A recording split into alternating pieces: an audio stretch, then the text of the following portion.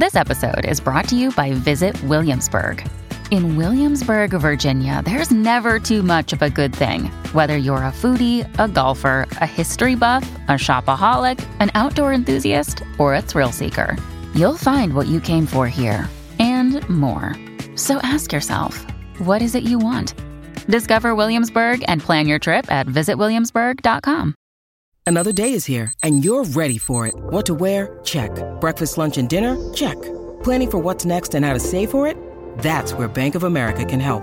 For your financial to-dos, Bank of America has experts ready to help get you closer to your goals.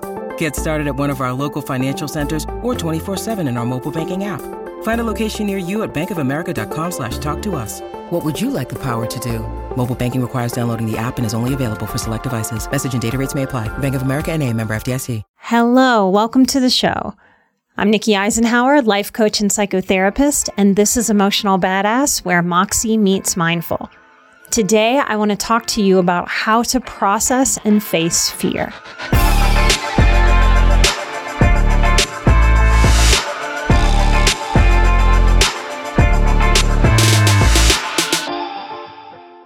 Hello, y'all. So my husband and I, we had a good chuckle over this over the weekend. We were watching a foreign movie and somebody caught fire and they didn't know how to stop, drop, and roll. I realized that in childhood, I was taught by school and by family to stop, drop, and roll if I were to ever catch on fire.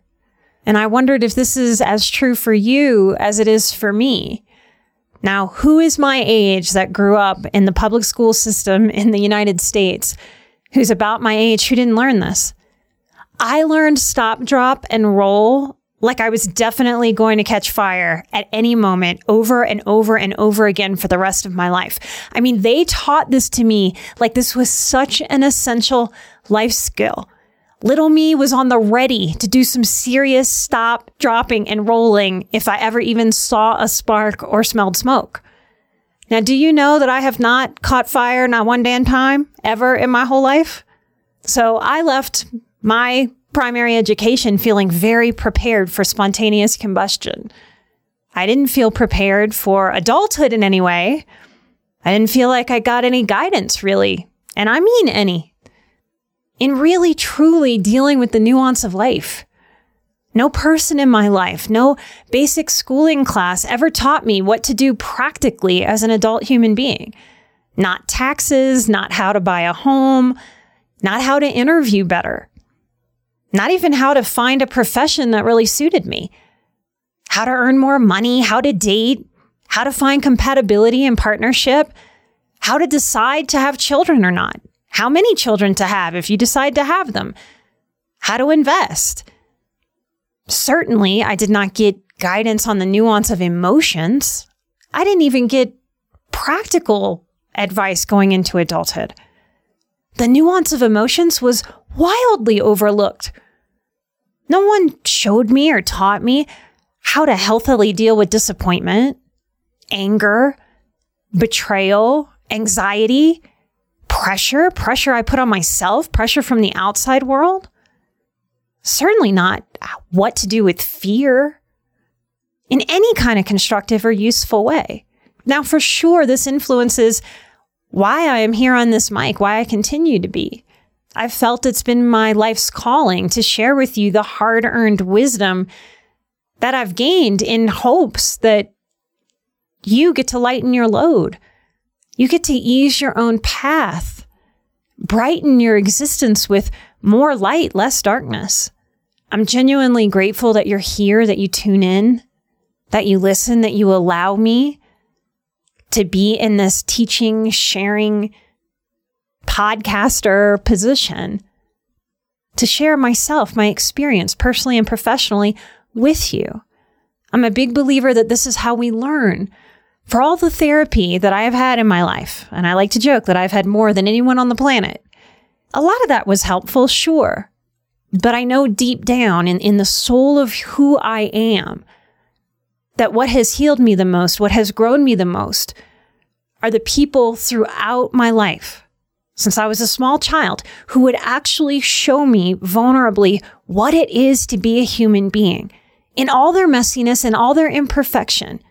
That loving generosity of being willing to let me see them, really see them. I'm so grateful that you're on the planet with me, learning how to let go of surviving so that you can thrive. This is why I share myself, despite being a strong introvert. I want to talk about fear today. Fear is universal. We've all felt it.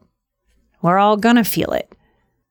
Now, I don't want to just tell you how to work on fear. I want to show you by showing you my own fears. We're going to have a Patreon discussion about this episode. And in that discussion, what I want to know, what, if anything, what does it do for you in your own words when I show you myself and my process versus tell you the really smart therapeutic things that we're all supposed to do to take care of ourselves? What's the difference there? So many people are out there, and I was like this for so many years. So many people are thinking through their healing. They're thinking through their self-development. They're thinking through how to become adult in all the ways. And they do this by reading books, by going to talk therapy, by listening to another podcast and another one and another one and another one and another one. Thinking about healing, thinking about being different, thinking about what needs to change, maybe even obsessing on healing and trying so hard to heal yesterday, desperately. And thinking doesn't heal us. Too many of you out there are stuck in this trap and don't know that this is the very trap you are stuck in. Too many of you, and too many therapists out there too. If you're a therapist out there, I hope you are not letting your clients get away with this, because it's depressing. It's demoralizing to think that you're putting positive effort towards healing and it's not working. It's not connecting. It's not relieving you in the ways that you don't just need, but deserve relief. This would be like any of us reading books on physical fitness and weight training without ever lifting an actual weight. Just reading, listening to weight training podcasts, and then just staring at your muscles in the mirror, puzzled. Gee, muscles, why aren't you growing? Let me get more knowledge. We're living through an information age. There has never been more information available. And yet depression, anxiety, suicide, addiction all continue to be on the rise in this great information age. I can't direct you to a study. My theory is that we just keep chasing information and we're not doing, we're not being the healing that we must practice. Those are the emotional weights that we must lift to actually change our emotional bodies the way we would change our physical bodies through strength training, through exercise, through focused exercises. We get to have some focused emotional exercises. I hope by sharing my process of facing a fear, and there's a big range of fear, right? We're going to face little bitty daily fears, little anxieties. And we're going to face really big, scary things in this life too. Let's use the smaller fears, the less overwhelming fears, even when they're overwhelming in their own right, to do this weight training, to deal with fear, to use it, to help transform and shape our lives, not just stall out our lives because of fear. I'm going to share with you what my actual process is for facing a fear once I realize, oh, I've got some fear, I've got some resistance. What is that about? This is the gift of mindfulness. All mindfulness is like the little birdie that sits on your shoulder and helps you watch for what's useful to watch out for. This exercise is very simple, and yet it's profound. If you just listen to this episode and sit with the thinking idea of what I'm offering, yeah, it might be interesting. But if you're really having a fear, I want to encourage you to do yourself what I'm modeling that I do for myself here. What I'm going to talk about today is real emotional fear, right? In physical fear, we don't really get a chance to think about it so much. If somebody is running at me with a hammer, I don't want to stop and think. I want my body to take over and I want to haul ass away from the threat. I live around bear and I live around moose in the Rocky Mountains. I want to make sure that I am very respectful of fear. That's a great idea when we think of wild animals. Fear isn't just about scary, scary horrors. Fear is also about respect. We want to have a healthy fear of the moose, a healthy fear of the bear. We want to learn what is a healthy fear, what is a dysfunctional fear. Our fear-based system inside of us isn't really set up to do very well with emotional and psychological fear because we're thinkers. And unfortunately, our thinker grabs that fear and just creates stories and stalling and stories and stalling and can often make the fear bigger, more powerful. We want to make sure that we're shrinking fear, that we're minimizing it, not throwing gasoline on fear's fire. So I'm going to share with you a real emotional fear and a place that I really haven't gone yet on this show, even though I've been doing the show years and years and years. And the way that I can identify that this is a fear inside of myself is that if I think about what I'm about to share, there's an anxiety in my body, a bit of a tension. There's a hesitation instead of a flow. There's a resistance instead of a walking forward. There's a hitch in my emotional giddy up, if you will. It's part of feeling in my body, part of feeling in my mind as I attempt to think through. These are very common feelings whenever some part of us is maybe in conflict. I can feel different parts of myself wanting different things, different parts of me having different fears. I talk about this stuff with you and with my clients, not to ever get obsessed or have a life where we're looking at what frightens us, but so we can get to know ourselves, our own relationship with fear, so that we can spend less and less and less time burning up our energy in those fear states. That's a survival mode way of being. We want to go towards thriving. It's normal to feel some hesitation as we're about to take a risk. It's also smart to think things through before we step into anything risky for any reason. Emotionally risky, physically risky, maybe even spiritually risky, financially risky, romantically risky, sexually risky. Now, this technique is loose because it's not a hard technique when we're getting to know ourselves, when we're exploring something like our own fear. This technique is about sitting with. We're going to sit with the fear. The energy of this that I want you to entertain and consider to participate in this exercise with me or with yourself later is to pick up your fear. Like I might pick up a big rock. And just like if I'm holding a rock that I've picked up, I'm going to want to turn that sucker over. I want to take that rock in. Look at this edge of the rock. Look at that edge of the rock. This part is smooth. This part is ragged or edgy or sharp or dull or smooth. You pick that rock up and you consider it and you turn it over. This is what we're going to do with our fear. Now, we don't want to deal with every fear we've ever had all at once. So let's pick one. Let's name the fear we're going to work with today. This is my fear. I am scared to share more about the culture that shaped me coming from Southern Louisiana and my own drug and alcohol history. That's the very first thing that we can do when we're feeling a sense of fear. Those of you who have been through my boundaries course already, you will notice getting measurable and specific is one of the lessons that you're familiar with. Let's get measurable and specific about this fear. What exactly am I scared of? Well, I'm scared to share more. Step 2. What am I actually scared of? See, when we're having tough feelings, it's very easy for a sensitive person to just sort of sit in those feelings like it is some kind of warm bath and not really get specific about what is it I am scared of. We get so normalized to being uncomfortable that we will just sort of hang out in the waters of the discomfort. As we hone in on more specificity, it's like we change the shape of that water we're sitting in. We change the shape or even the texture, the temperature of, the feeling of that very emotion we're sitting in. Have you ever wished that you had a direct line to your pediatrician to ask them all the questions that constantly crop up while parenting? Well, we hear you, and we have been there too.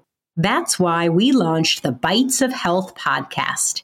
Every morning, we'll answer a commonly asked pediatric question in 5 minutes or less. You can tune in while you're making your second cup of coffee or from the school drop-off line. Who are we? I'm Dr. Jess Steyer, a public health scientist and also co-host of the Unbiased Science podcast. Every day, I'll chat with one or both of your new pediatrician besties, Dr. Dina DiMaggio, a general pediatrician, and Dr. Anthony Porto, a pediatric gastroenterologist. We'll talk about all the things related to our kids' health, from dealing with a colicky infant to navigating puberty in the teenage years. So be sure to tune in to Bites of Health, now live on all podcast platforms. So what am I scared of? This is a great place to pull in your worst case scenario. We don't have to beat around the bush. When we are scared and frightened, aren't we all worst case scenarioing like it's a verb, like it's a thing we can do? So my worst case scenario, I want to just turn and look at it dead on in the face. This isn't a time to judge. This isn't a time to reframe, try to make it sound better than what we want. So what am I scared of? I'm scared of judgment. I'm scared of alienating myself from this audience that I've worked years and years to build. I'm scared of losing credibility as this white-collar professional, right? I'm scared of being seen as so different from the average person that I sort of murder my own relatability and tank my business. That's my worst case scenario. It's not just my business. I have people that depend on me, that rely on me for part of their paycheck now. It's a pressure on top of that fear or a pressure from that fear. I'm also scared of sharing my story, which isn't sort of the typical narrative in addiction or in drug and alcohol abuse work. And I'm scared of people in their addiction misconstruing my message from their addictive logic, from their sickest parts, and morphing what I'm trying to deliver in a healthy, light-filled way to justifying and hurting themselves instead of helping themselves. I'm aware that I am already an outlier in my profession. I don't quite fit coaching. I don't quite fit traditional therapy. I'm a bit of a lone wolf, always have been. In all ways and everything that I do. Even though I have help, even though I have partnership, I'd say my partner also has a bit of the lone wolf in him. It's part of why we work. I'm a bit scared that some of these experiences make me more different, again, than the average therapist out there. As psychedelics become more mainstream in therapeutic environments, part of what I'm seeing is that most of those therapists that I have met, now I'm speaking in a generality, it's a bit unfair, are very proud that they have absolutely no drug history, that they have only learned from people studying the science of these psychedelics. I have very mixed feelings about the wisdom of that. Very mixed. I'm scared to make some of those acknowledgments public. This is just where we acknowledge the fear. One of the things I see highly sensitive people do a lot is they wear themselves out. If I say to a client, just acknowledge your fear, they will say a fear and then they will justify how they know how to reframe it. If I ask somebody to acknowledge their anger, they'll say why they're maybe angry at their parent, and then they'll compassionately talk about why they understand why that's what their parent knew how to do for them, why their parent lacked for them.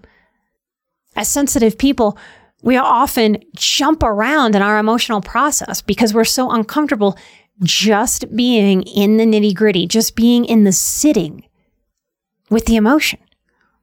So if the directive is name your fear, be with your fear, be with your fear. Don't try to bring in your wisdom. Don't try to bring in how to transcend the fear while you're actually just taking a moment to actually be with it. The third prompt I have for you to sit with, think about, journal, actually write it out.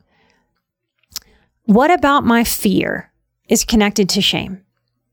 When it comes to emotional fears, y'all, especially as recovering people pleasers, as recovering codependents, even if we don't know on the surface what connects to shame, it almost always connects to shame. Shame is one of those words that every single one of us knows. But if I put my finger on somebody and go, hey, you, explain to me what shame is, very few people know how to put words to what shame is. And it's tricky when we talk about emotion because in some ways, there are no words I could ever find, create, string together, and dance with that I think fully, accurately get at what it is to experience an emotion. I think our emotions are so complex, so connected to our histories, our experiences, our personality, maybe even our DNA and our ancestry, society, our families, the culture of where we're from. Like I'm talking about the fear I have now is I am from Louisiana, probably the weirdest place in the United States, the most different, the least like the rest of America. Shame is this deep, deep fear of unworthiness. Shame is connected to fear in this way of the truth of who I am. Something along the way taught me that there's something wrong with the truth of who I am. That is the shame. That is the shame. When we live with a low-grade, constant fear that we're about to get in trouble, we probably grew up being shamed as the primary tool that a parent had to try to keep their kid in line.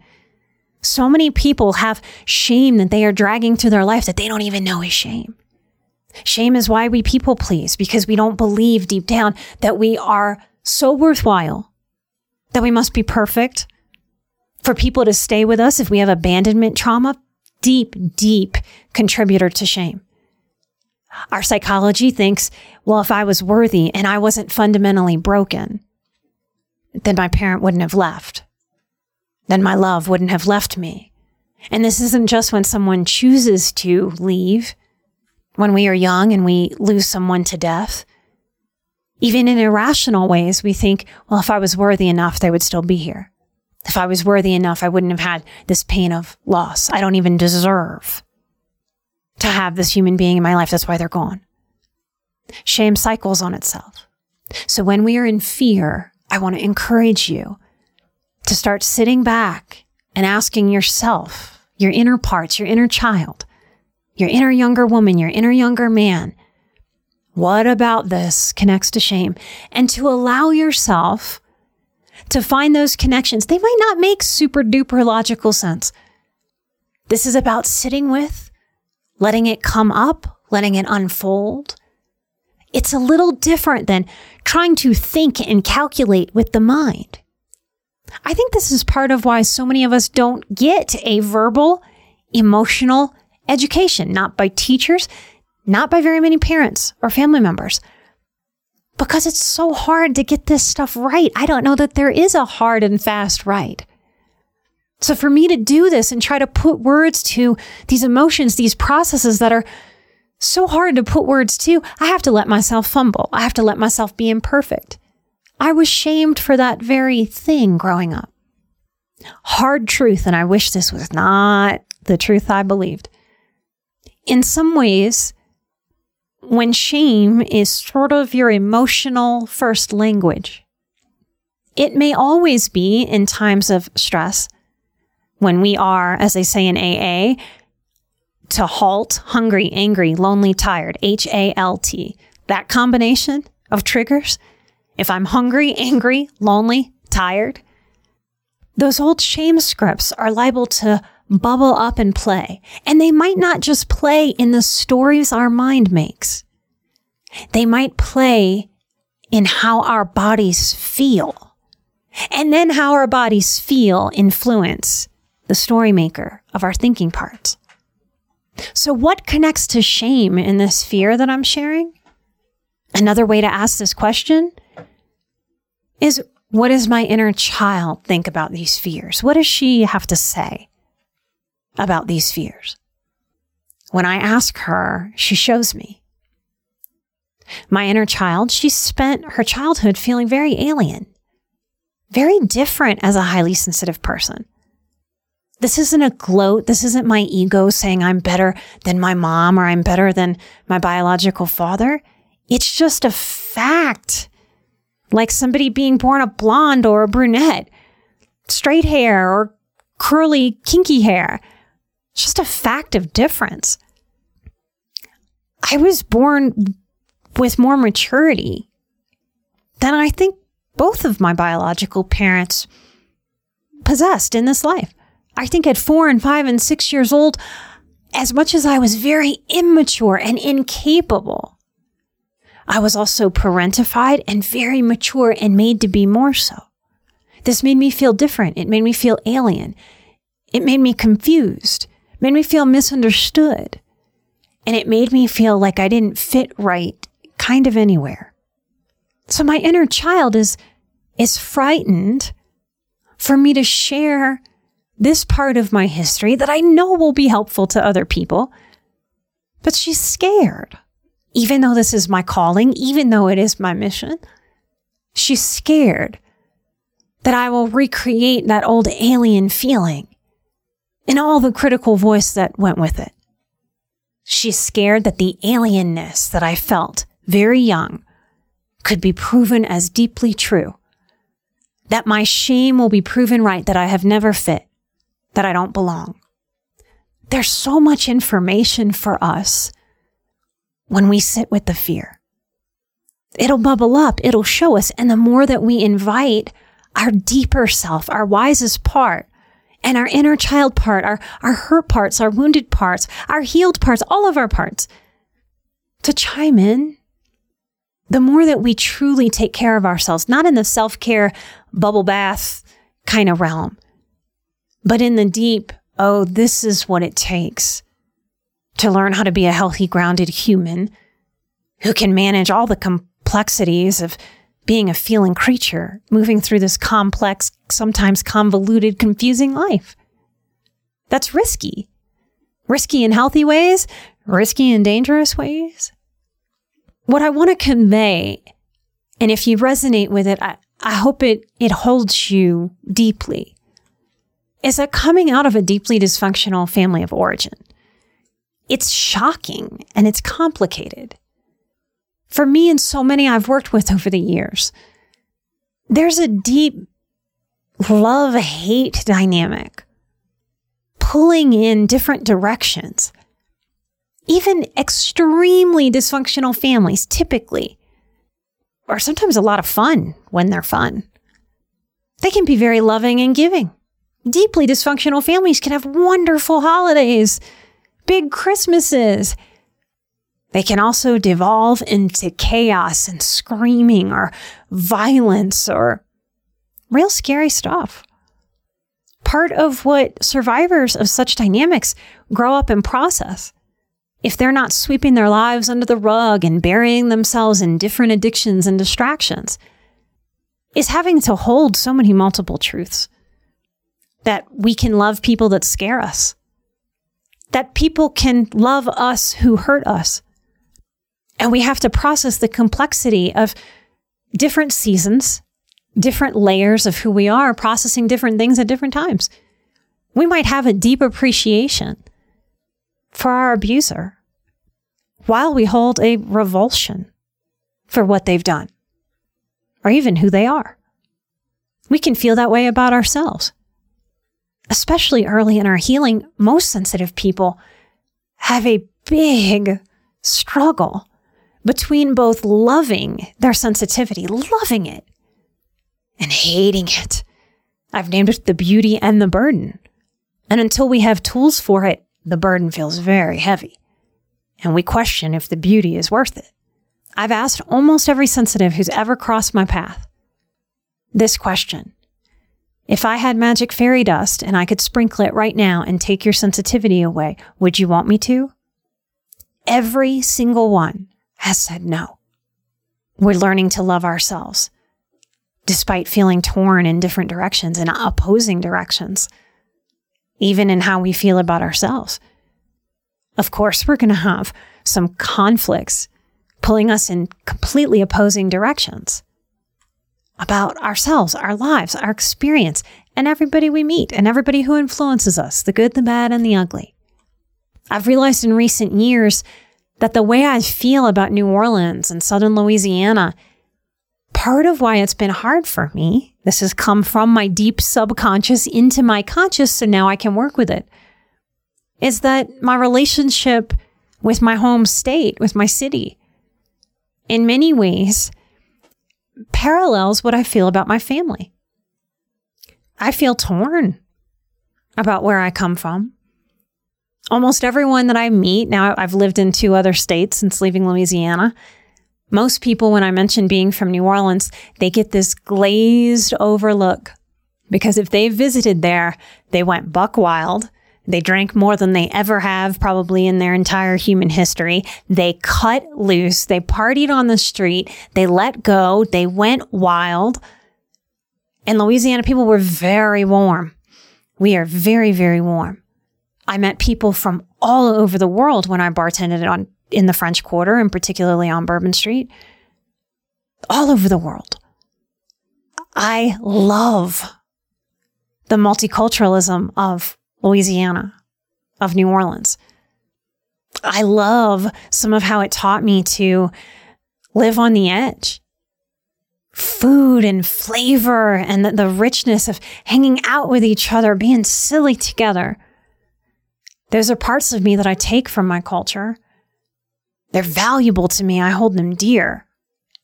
And I suspect I always will. And yet there's a lot about that experience that's very dark. I've joked lightly on this show before about telling people from Louisiana when I made the decision to be a counselor as a very young woman that I had picked my major. And only in Louisiana where change and growth are not valued, sameness is. Would anyone hear the words and see the faces of disdain? What I heard was, why would you want to do that? You want to hear people cry all day? I both very much fit and both very much didn't fit. In my family and in my culture. Of course, this frightens my inner psyche. That I would share anything that might kick up how I might be alien and weird and different. We are all biologically programmed to belong, to be part of the tribe. In ancient times, to be rejected by the tribe meant we were going to starve to death, get eaten by a wild animal. If we were in a wintry climate, we might freeze to death. We don't work on people pleasing to never ever please another human again. We don't work on people pleasing and codependency to not take other human feedback in. There's a balance to all things. Here's number 4. I want you to check in this moment. We've been sitting with fear. We've been looking at it. We've been expounding on it, letting it play out, letting our psyche say whatever it wants to say about what we're scared of, how it relates to shame. Here's the 4th step. What's happening as I sit with my fear and write it out? Now, I've been with you in real time. You've been with me on this exercise today. I can tell you very honestly, you might be able to tell in my energy if you're an empath and you read energy really well. The fear is shrinking. It's losing steam. It's like a shadow changing shape as the light shines differently upon the object of me. When I face the worst case scenario, something in me naturally starts to also look for the best case scenario. I have a lot of power to shift the texture of this fear, to shift the weight of it, to change anything that feels icky or strange or unsettling or not in service of my higher self and my truth. Here's the 5th step I have for you to play with. What's the best case scenario if I face this fear? What a question, huh? And that's the thing about fear. It's the thing about the critical voice.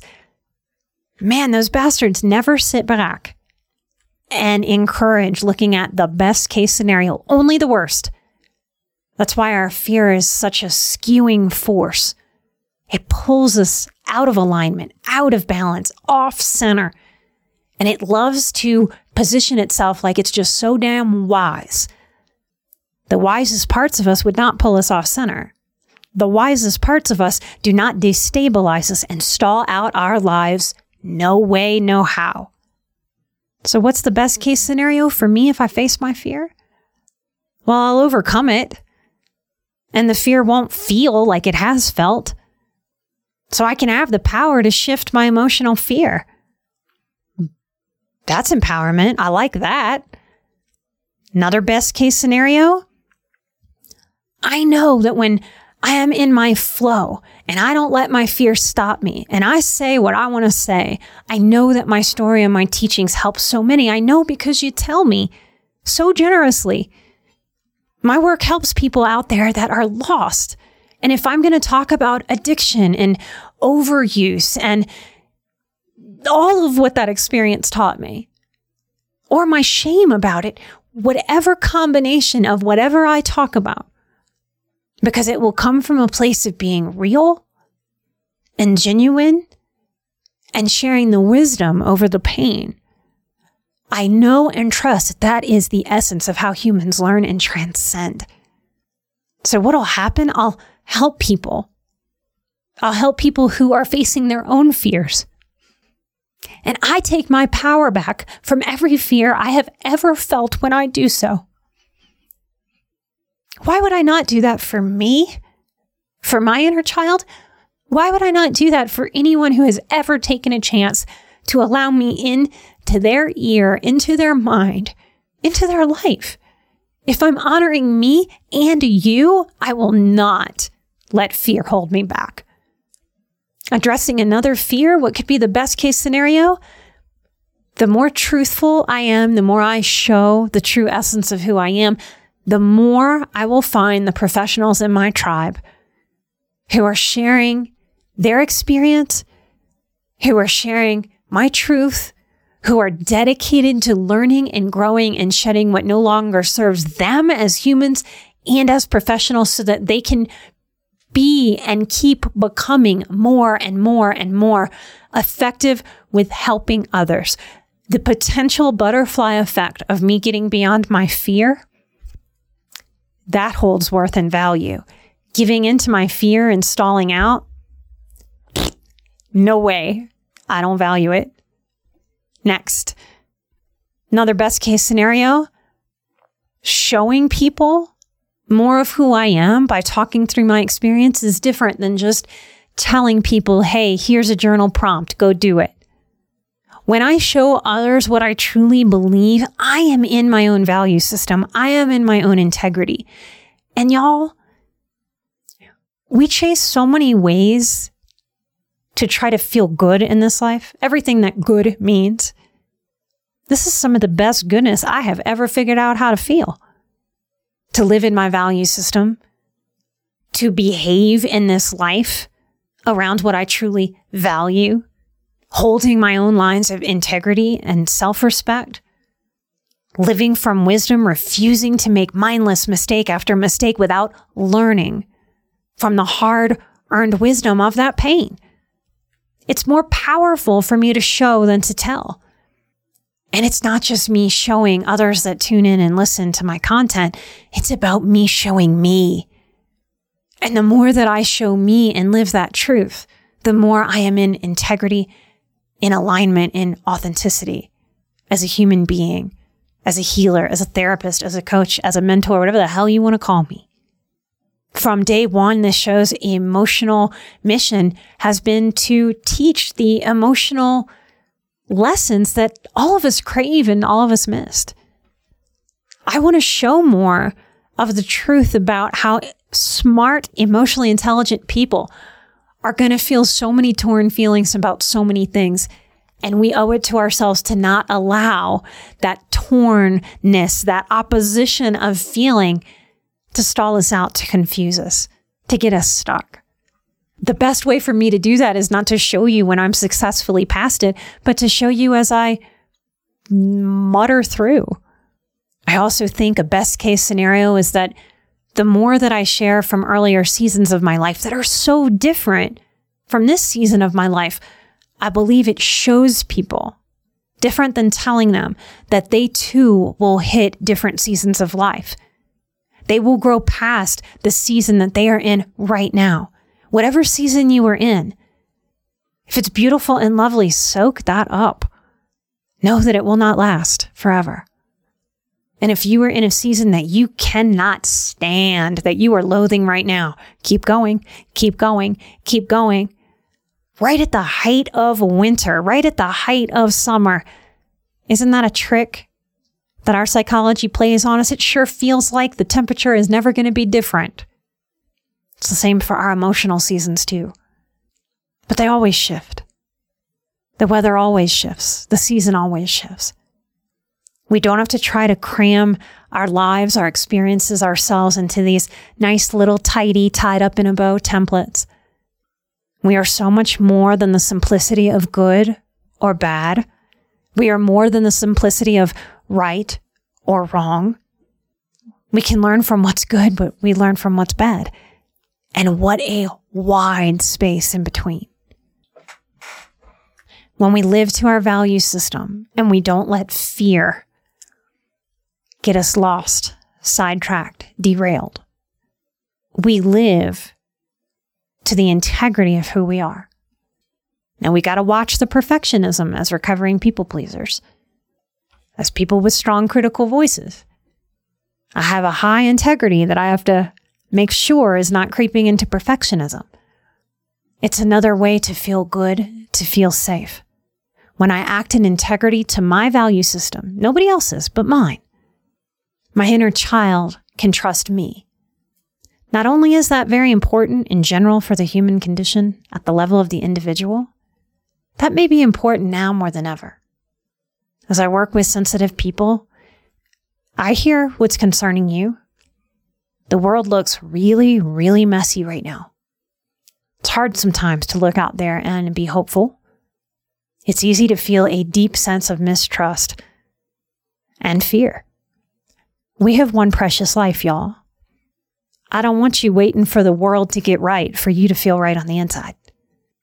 That doesn't seem fair. That does not seem okay with me. Does it seem okay to you? I don't want to farm out my wellness, my rootedness, my emotional health to waiting for the world. Waiting for what? Our governments, our politics, our media to get healthy? The healthiest I can be for myself is in managing the complexity of who I am as a person, dealing with emotions as they come up, figuring out what the nugget is, what is mine next to overcome and to face, and then facing it and pushing through. And then learning how to live with those consequences, the positive ones, the toughies. I feel the healthiest when I am in my integrity, when I am living to my belief system. Therapists out there, check in with your people that lean depressed. If you're hiding from your life because you're scared and it's depressing you, I think it's supposed to. What would happen if you sat with your fear, if you leaned in, if you went through this exercise and got to the other side of it? Part of my value system is that I refuse to allow fear to make my decisions. I will not let fear thwart me from my goals, my higher purpose, my honesty, and my embracing of who I really am, and not having to perform to what society thinks a professional is supposed to be, or what anyone in their judgment thinks of me. When I look at that, acknowledge it, I can release it, and I can move beyond it. Y'all, it's exhilarating to get past fear. Not only am I a highly sensitive person, I am a highly sensitive person, high sensation seeking type. And if you've never heard that before, go check that out. Understanding yourself as a high sensation seeking type is essential.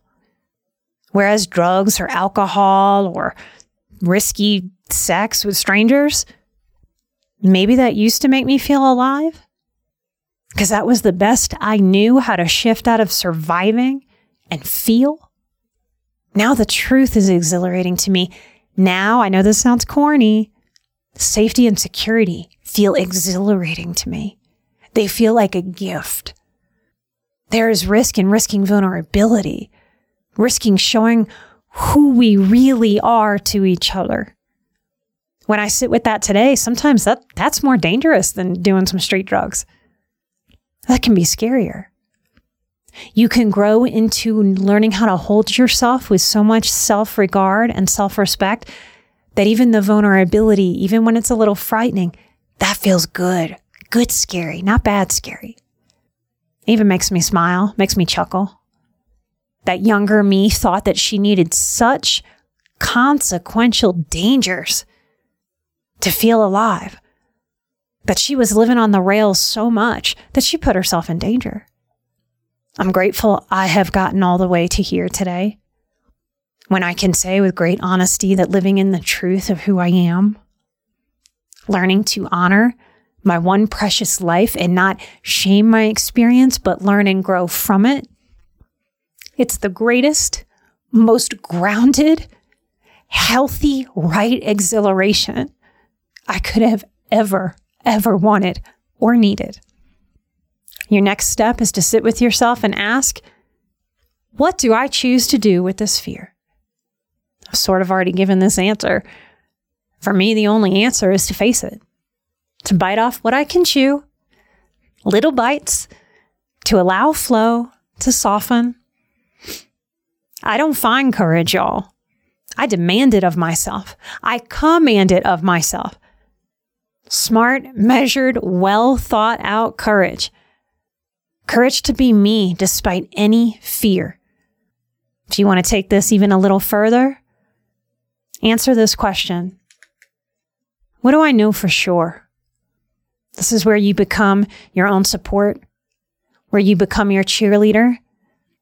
Longtime listeners, where you take every communicative seed that I have shared, that you have willingly allowed to plant and grow, to be your own authority figure, to be the comfort and the strength that your inner child has always deserved. Every time I have faced fear, it's brought me to another level of me. I want mental health as a profession to start dealing with this, to let people know that facing their fear is the transcendence. Don't get stuck in wallowing in it. Don't grow it. Fear shows me that I am a compassionate, considerate, caring person. Of me, of my younger self, my inner psychology, of people in my smaller world, of people in the larger world.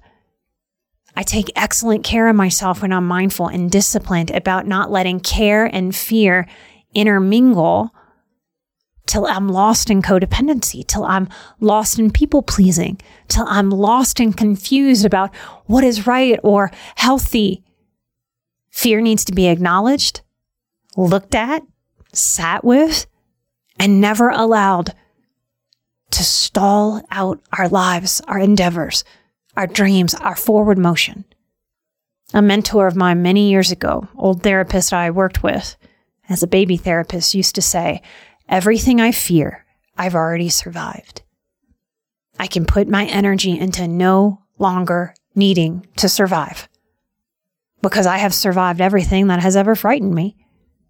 What if I took that wisdom and that strength and made that bigger inside of me than the fear? What I know to be true is that I am worthy of thriving. I deserve thriving. I am so worth it, and so are you.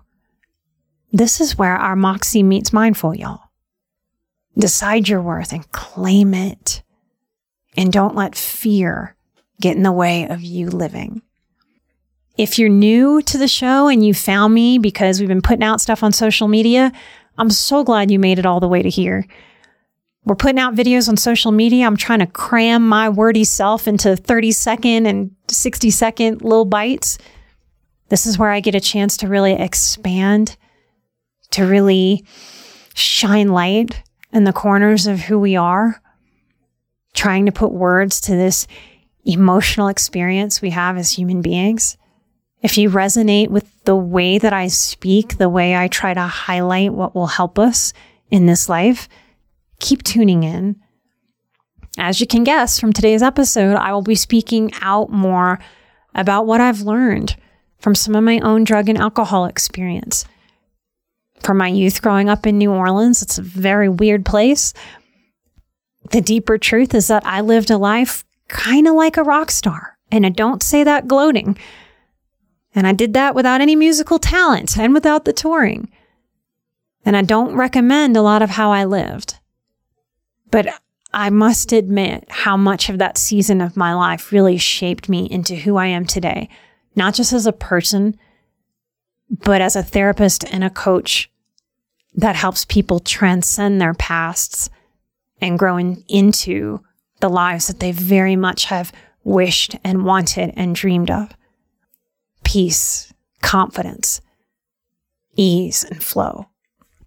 Thank you for giving me space to name a fear and for helping me be accountable to myself, to live beyond that fear. I hope this helps you process who you are, especially the things in your past that hold some shame, that most of the world might label as a bad decision or a dangerous decision, and to help you squeeze the therapeutic value out of your own life experimentation and experience. 2 things I want to tell you about. I want to invite you to the next live stream on Patreon. You can submit a question and come participate actively, or you can be a little fly on the wall. A question is not required for you to join or participate. You can just come hang out. If you come just hang out, someone else will ask a question that you didn't even know you needed answered. That's part of what happens when we come together in a group format for healing, for learning, for growth, for expansion.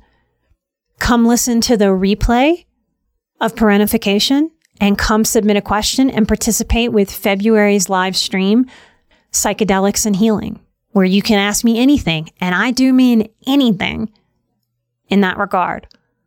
I won't so much go over the science. There are a billion people online that will go over every scientific study of every single psychedelic that they're looking at. That's not what I'm offering. What I'm offering is emotional, relational questioning around how it feels, how that might work, pros, cons. Should I lean into that? Should I lean away from that? Ask the questions that you want to ask. If you're a bit like me, you might not be fully feeling the start of the year right at January 1st. What we're doing this year for my peace course, we're releasing it in cohorts. So if you want to be with a group of people that are all practicing peace together, we're going to start it on the 1st of the month, every single month. These are the exercises that your mind and body can do to teach your actual physical system what it is to be in peace. These are the muscles that you need to grow to feel more peace. So many of you out there will tell me, I have listened, I know all the things. Why can't I get my body to feel peaceful? Because we've got to do that weight training. My course is the weight training for teaching your body, your mind, and your spirit what it is to be integrated in peace. If you're interested in that course, you can go right onto emotionalbadass.com and sign up. If you join the Patreon, you get that course for half price. 30 Days to Peace. Light and love. Keep listening. We have an exciting announcement coming up. We're going to have a new way to work with me. And the first offering is going to be free. So make sure that you're paying attention to everything we put out there so that you can come be a part of that. We're just getting closer and closer to being able to announce it. We are proud to be a part of Airwave Media. Check them out to come find other amazing podcasts. I'm an emotional badass. You are an emotional badass. And together we are where Moxie meets mindful. Till next time, take care of yourself. And I'll be right here with a brand new episode. Bye-bye.